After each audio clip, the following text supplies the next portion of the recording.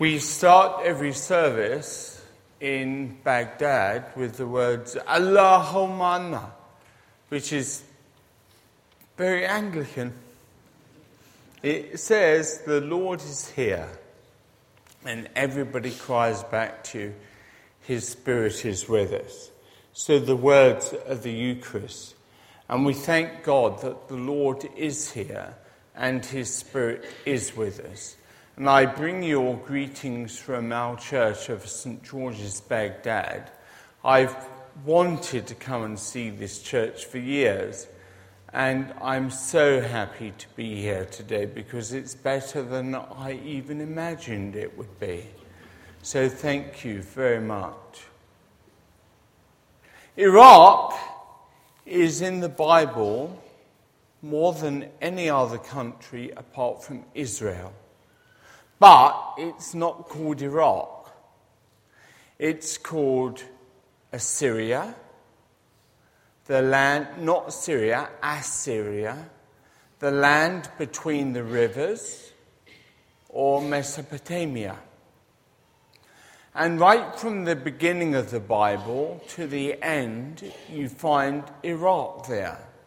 I haven't got time to go through all the Bible passages today. If you were a really wacky church, which had an hour-long sermons, I'd do it. But because you're like us, I won't, all right? I might be an Anglican, but I still believe that God made the world.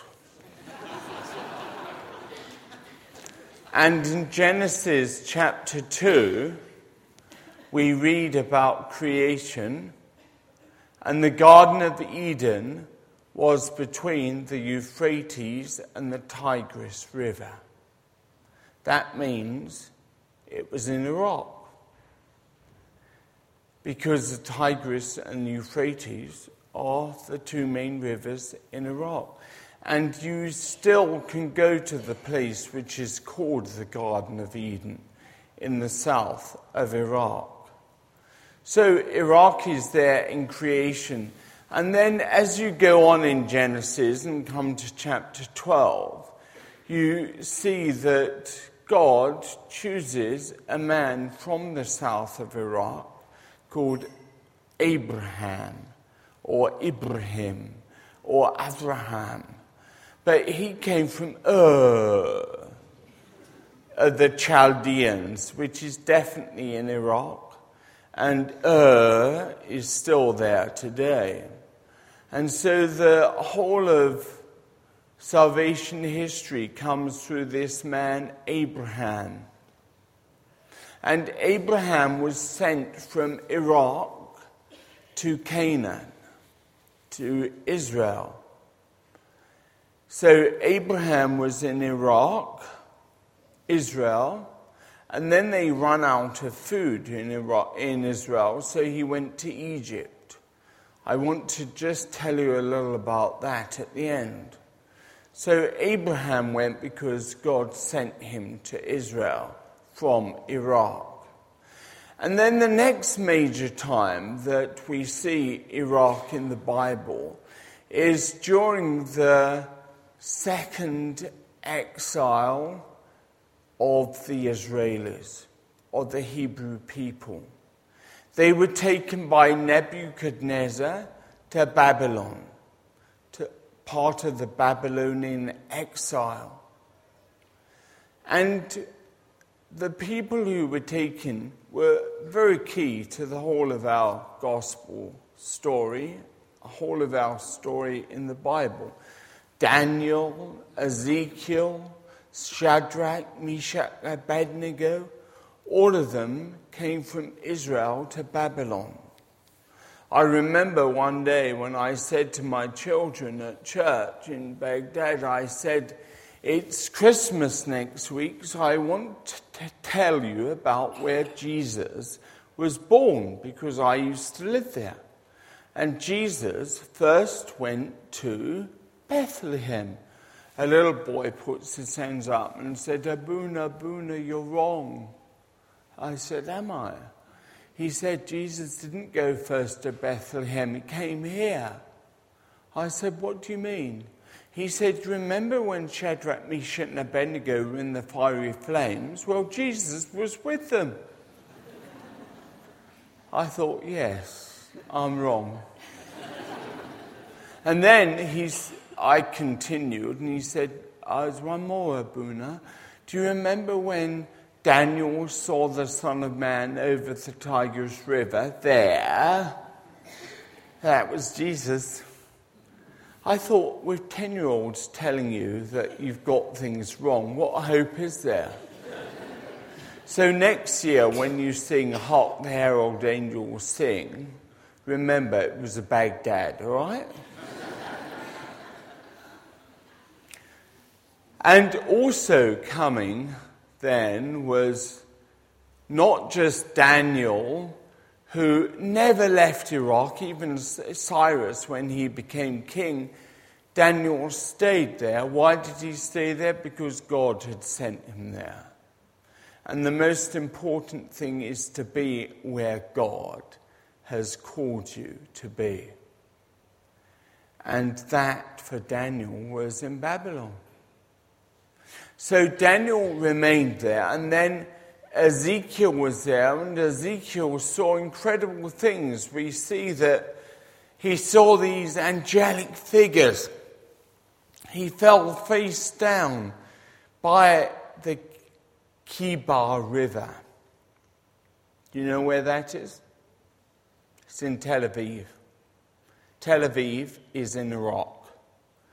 Israel only took Tel Aviv name because that was where the exiled Jews were taken to.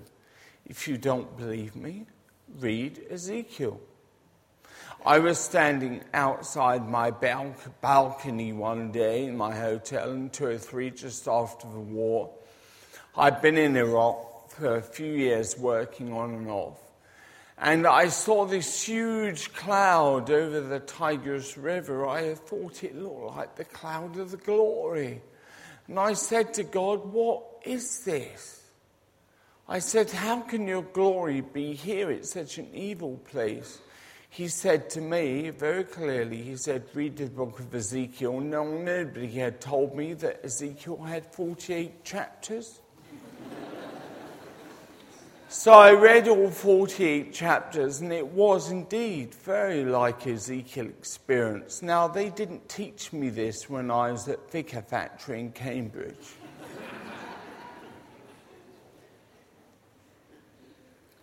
I had just been to the Ayatollah, the Grand Ayatollah of Baghdad that day. The Ayatollah had said to me, Andrew, he said, I need some meat. I said, how much meat? Oh, he said, just all of Iraq. I said, I've got about $12 in my pocket. How can I buy meat for everybody with $12? So at the end of, he said to me, well, pray about it. When an Ayatollah tells you to pray, you do. So I finished my 48 chapters of Ezekiel, and then I was just about to retire for the night, and I remembered, I've got to say a prayer. Please, God, send me some meat. Amen. Next morning, down at breakfast, a big American man comes up to me and says, hey, Father, I want some meat. He was American. I said, what do you mean, do I want some meat? He said, well, you're helping the people of Iraq, aren't you? Do you want some meat? I said, yes. I said, how much meat is there? Oh, 147 tons. I think it may have been 147,000. I'm not sure. I can't remember. But it was a whole shipload of meat. And fortunately, it was just enough for the whole of Iraq. I didn't expect God to answer my prayer when the Ayatollah told me he needed meat for the whole of Iraq. I went back to the Ayatollah and I said, Ayatollah, I had the meat. He said, did you pray about it? I said, yes. He said to me, "See, I told you." I said, "Yes." So that was an answer to prayer. We must expect big. But that was really the beginning of God doing spectacular things. I had no idea that God would work like he has been working. I remember when I was a vicar in London and we used to have healing meetings, and sometimes somebody would get healed. In Iraq, sometimes somebody doesn't get healed. It's very unusual. Most of the time, everybody gets healed. So we see angels all the time. Seriously, you see angels. Now, I was getting some photographs for one of my books I was just about to publish, or the publisher was about to publish, and I needed some pictures. So I said to my adopted son, "Dawood, will you take some pictures for the new book?" He said, "I can't take any pictures, there's too many angels. They're everywhere. They keep getting in the way." I said, "Well, Dawood, just let me talk to the angels." So I move over and I say, "Can we just have 1 minute to take some pictures?" Do you think they listen to me? No. So, if you want to see pictures of what they look like, you've got to buy this book. Because we see the angels all the time around us, and when we see these angels, we see like globes of glory, and they've come out in the book. We don't see them like globes, we see angels, but on the camera they come out of globes. So they're in that book. It's a good book. My mother said it's the best one I've written. Can you give that book to him? Because he can sing the best I've ever heard anybody sing in church. So he can have it. Thank you. So we have this incredible presence of God. And we worship God, and God is with us. There's a real sense that he is with us. But one day, it all seemed to go wrong. The church next door to us, the Syrian Catholic Church, they were having their service on a Sunday afternoon like us. And as they were having their church, people broke in and started killing people. They killed 59 of the congregation in church. Can you imagine if somebody came in here and killed 59 of you this morning? And there was one little boy called Adam, and he was walking around behind the terrace saying, "Don't kill anymore, stop it, you've killed enough." And in the end, they turned round and shot dead Adam, and then his parents. And immediately after, Al-Qaeda, who took responsibility for it, started killing all the Christians in Iraq. My chief of security had both legs blown off. In a way, the ones who lived had it worse than those who died. And I was sitting down on my bed in tears one day, and my little adopted boy, Dawood, the one who's complaining about the angels, came in. He said, "Daddy, why are you crying?" I said, "Because everybody's being killed." "Oh," he said, "don't worry about it. They all speak Aramaic. So when they get to heaven, they'll be able to speak to Jesus." So I really did feel that. And I thought, what on earth do I preach on today? The following week after all of our people have been killed. And this verse from Romans 8 came to me. I consider that the present sufferings are not worthy to be compared with the glory that is to be revealed in us. And that was the thing which gave me hope. So I went into church and I spoke about this topic, that the present suffering was nothing compared to the glory that was to come. You see, when you've lost everything like we had, as I said earlier, you realize Jesus is all you have left. And we realize that, yes, we might be killed, kidnapped, tortured. I've had, in the last 5 years, over 270 of my own people killed. So it happens quite a lot. And so the reality is that we suffer. But despite that, we are so aware of the presence of God with us. I remember when I took over St. George's Church in 2003, we reopened it after the war. It had been closed by Saddam before because it was English. Saddam was not against the Christians, but he was against the English. So we reopened the church, and I remember in our first service we had mainly generals and ambassadors coming to church. They tend to do that if they're American. Brits don't come to church much. Do you have that problem here? It looks quite full. But they started coming every week, and I remember the first passage that I preached on. It was from the book of Haggai. It was written on the walls of Coventry Cathedral, where I was then based.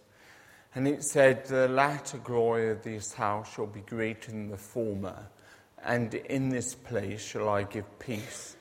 And I presumed that that peace would come by political change.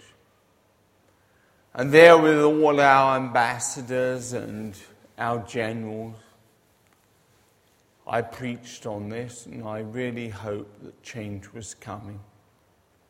And then within about 5 weeks, the bombs started, the terrorism started, and the generals and ambassadors stopped coming to church.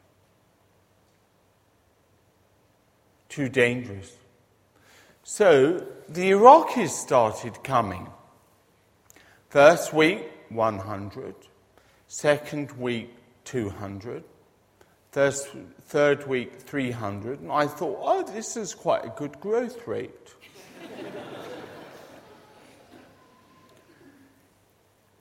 After a few weeks, we were 1,000. And this passage came to me then. The suffering of this present world is not worthy comparing to the glory that is to come. And the glory that was to come was the presence of God with us. And I looked around and I thought, what can we do to help our people?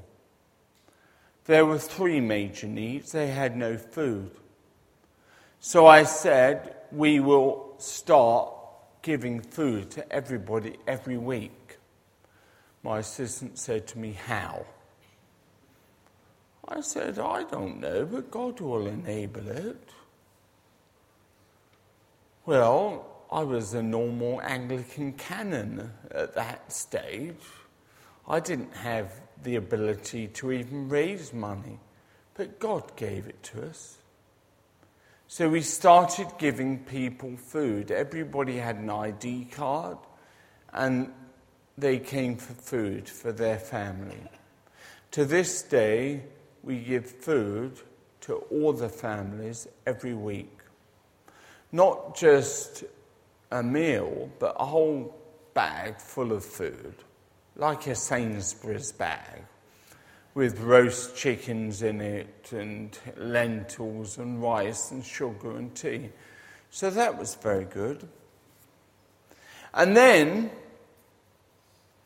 I was talking to people and I said, what else do you really need? They said, we've got no clinic, no hospital, no health care. Oh, I said, no problem, we'll do it. Fortunately, before I was the clergyman, I put people to sleep. I was the gas man. So I can put people to sleep with sermons or drugs. And we opened up a clinic and we started with a dentist and a doctor's and a laboratory and a pharmacy, and it grew, and we had a haematology unit, we had a stem cell therapy unit. In our church, we had the most advanced stem cell clinic in the world. And all of the stem cells are taken from the patients. Why it started was because I had MS, and a friend of mine who was a doctor one day came to me and said, oh, you're getting worse, Andrew, we need to make you better. I said, oh yeah, everybody says that. How? Oh, he said, I've looked it up on Google. You need stem cell treatment. I said, but I have ethical concerns about how it's done. Oh, he said, I can take it from your own stem cells. I said, have you done this before? He said, no.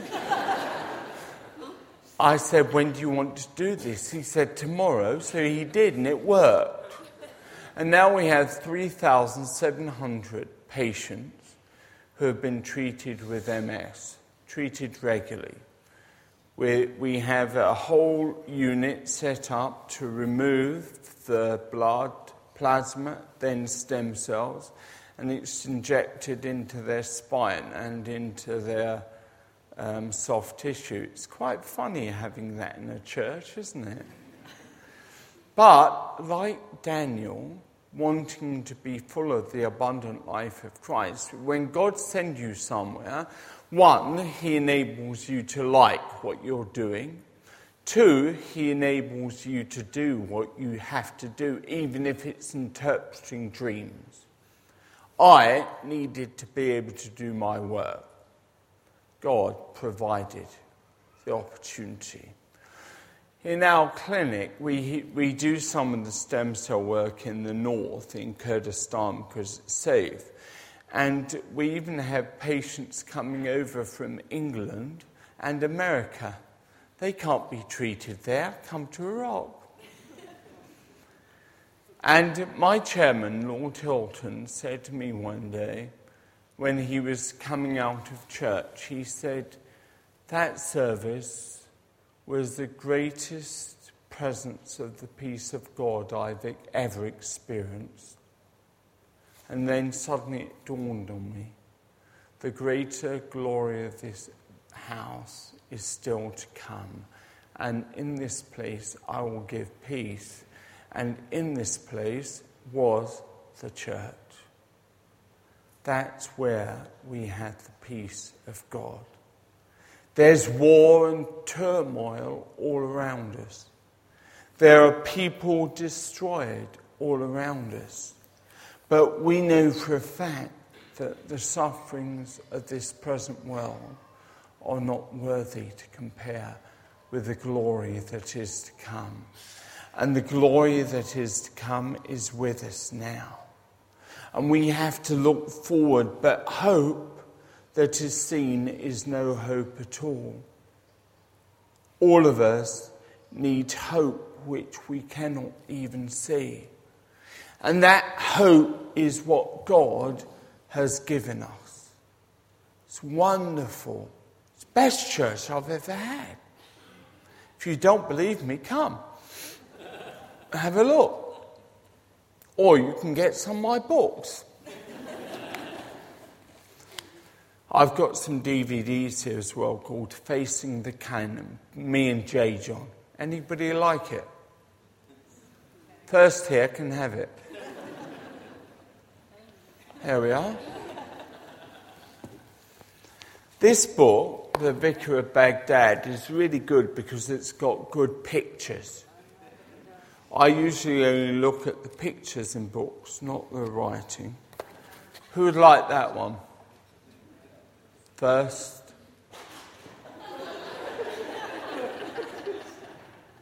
Come on. Yeah, don't hit me. Right, and these books are written not just by me, but by the children in our church. They're called Suffer the Children, and my adopted children have written in this book as well. These are really, really good because it's not all by me, but it's how God's glory is present and how God sustains us, even though it's difficult. Do you know what? We never know each month, says on my director is sitting there, we never know where the money is coming from. We need well over 100,000 every month to do everything. We never have enough money, but God always gives it just before we go back. I say to God sometimes, Lord, why do you always leave it so late? Can't you do it a bit earlier? No. Well, may the glory of God really be with you. There's 2 books left. Anybody want them?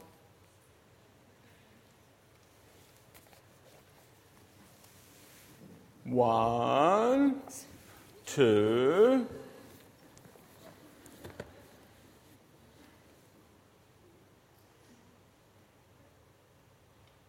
بسم الله والابن والروح القدس الإله الواحد Amen. That's not speaking in tongues, it's Arabic. Bye.